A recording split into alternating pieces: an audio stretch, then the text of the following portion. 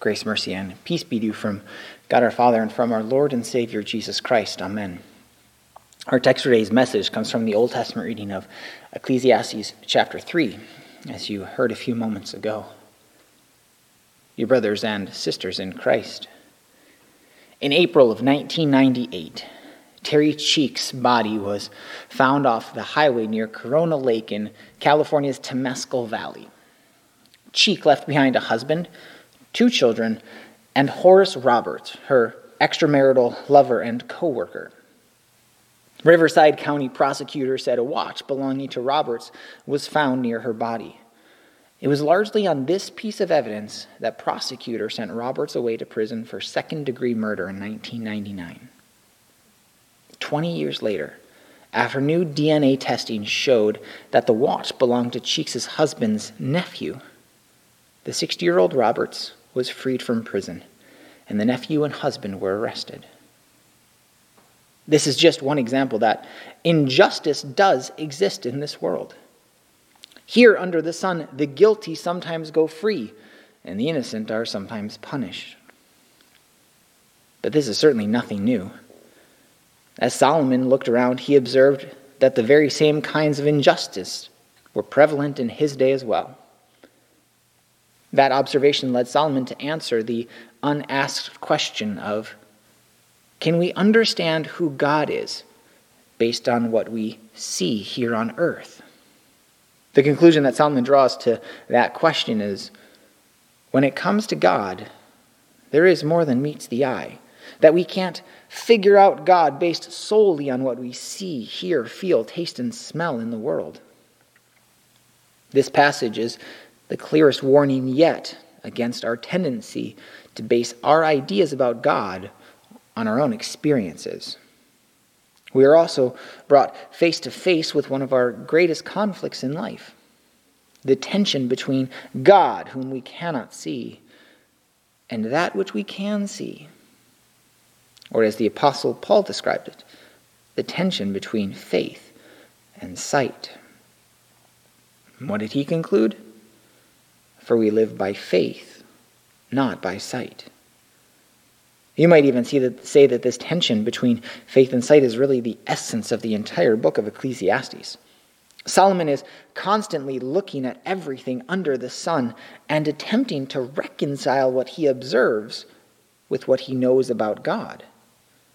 And that is not always an easy task, as many, if not all of us, have discovered in our own lives. The question of, am I going to base my understanding of God and how I live my life on what I see around me in this world? Or am I going to rely on what God has revealed to me in His Word? Or to put it another way, do we change the Word to fit our preconceived ideas based on our own experiences and observations?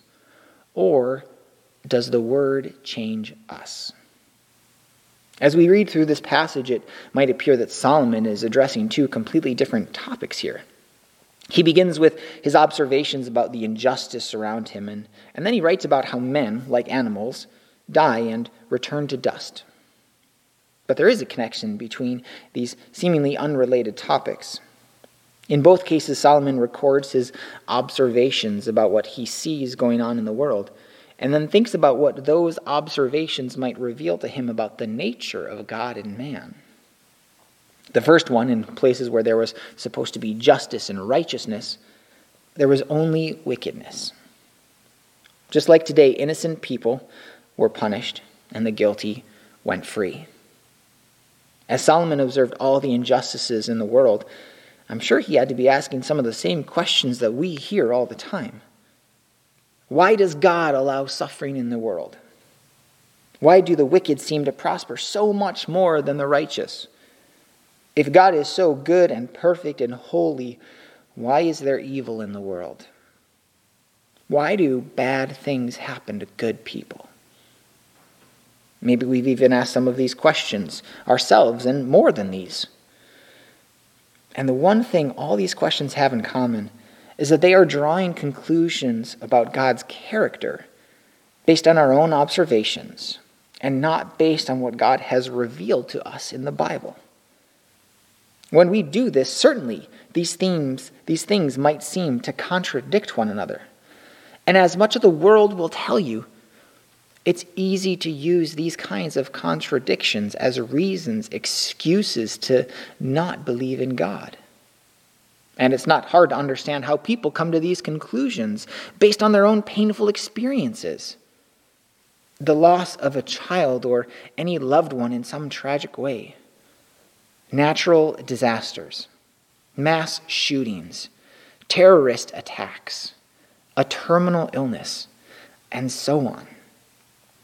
Sometimes the only way to make sense of these things, the injustice of it all, is to take the knowledge and power and character of God away from him, to put the blame on him, that he is not all-loving, all-knowing, all-powerful, because these things happen. He cannot be these things because of all of this. And so it's all his fault. Fortunately, at least in this case, Solomon was able to look beyond just his own experiences and understand that there was more here than meets the eye. Solomon's perspective can help us see how we can honestly look at life's problems and still keep our faith.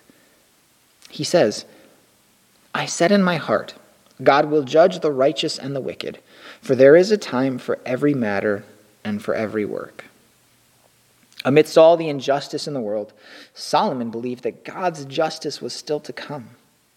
Solomon had faith to understand that God would one day bring about complete and perfect justice in every life, even though there was nothing he could observe that would lead him to that conclusion. It was based on God's revealed word. Solomon makes an interesting transition to his next illustration. Like all the other seasons of life, the timing of God's judgment is up to him, not to us. And in the end, both men and animals share the same fate. They both die. And from the dust we have all come, and to dust we will all return. In a way, death is God's message to us that we are finite and limited. We are not God, but rather we answer to him. This takes us all the way back to the Garden of Eden. Adam and Eve faced the temptation to be like God when looking at that forbidden fruit, which really, every time we sin, every time we give into temptation, we're choosing to make ourselves God and determine what we think is best for us in our life, in this moment. For Adam and Eve, eating the fruit was the right decision, even though it was the only thing they were told not to do. And the result was that, at least in one respect, they would now be just like the animals. Animals and man were both made from the ground, and one of the results of their sin, as God tells them, is that they will return to the dust, the ground from where they were taken. We may think we are gods when we choose to live a life of sin, but the truth is we are nothing more than animals. So we die like animals. All creatures die. Their bodies will decay and return to dust. What advantage, then, does a human have over the animals? If there is no life beyond this life, none. No advantage at all. Physical death is the same for us all. But Solomon clearly believes that there is a difference in what happens to men and to animals upon their death. As he writes, who knows whether the spirit of man goes upward and the spirit of the beast goes down into the earth? There's certainly enough teaching about life after death and the idea of resurrection in the Old Testament that Solomon would have understood that man has a soul which survives beyond the grave. Isaiah is one example. He writes, but your dead will live, their bodies will rise. You who dwell in the dust, wake up and shout for joy. Solomon also could have gone a few verses earlier in Genesis chapter 3 to hear the promise of the Savior, who would come and defeat the serpent.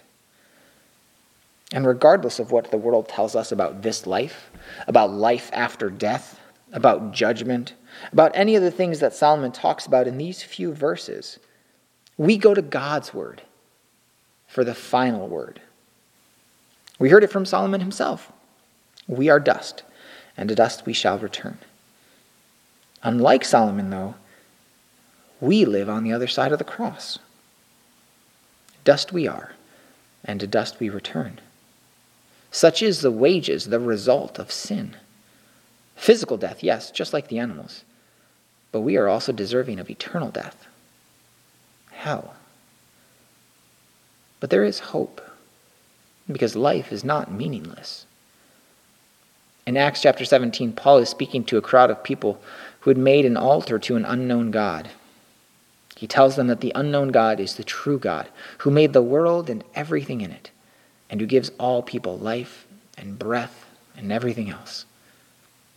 Life and breath. When God formed you in the womb, he not only created your inmost being and knit you together, but he gave you life and he gave you breath. We can say in a way that we, like Adam, have been created from the dust of the earth because God formed us just like him and breathed life into us. God who created us and breathed life into us, who gave us flesh and blood, took on the same flesh and blood in his incarnation, being born of the Virgin Mary. This was his promise in Genesis chapter 3. An offspring of Eve would come. God became man, the man Jesus Christ, true God and true man. And that should leave us satisfied enough. But God went even further because he had to. Not only did he take on our flesh and blood, he took our death, the punishment that our sins deserve. He took hell for us. He died in our place. He became dust for us. He returned to the ground as he was buried in the earth. In his death, he lifted off from us the burden of our sin to bear it in his own body. He took all our failures as his own. As Paul writes in 2 Corinthians, he who knew no sin became sin for us, so that in him we might become the righteousness of God, so that we might become holy even as he is holy. But there is no sin in him. Therefore in him there could be no death. Thus he gave up his life voluntarily. He not only died, but he also died with the sin of the world upon him. All of it. Your sin, my sin, everyone's sins. Thus the Lord revealed that he is indeed merciful, compassionate, and gracious, slow to anger, and abounding in steadfast, unconditional love. He bore your sin to death, that neither death nor sin might be the end of you. That is the measure of his love and power. How much does God love you?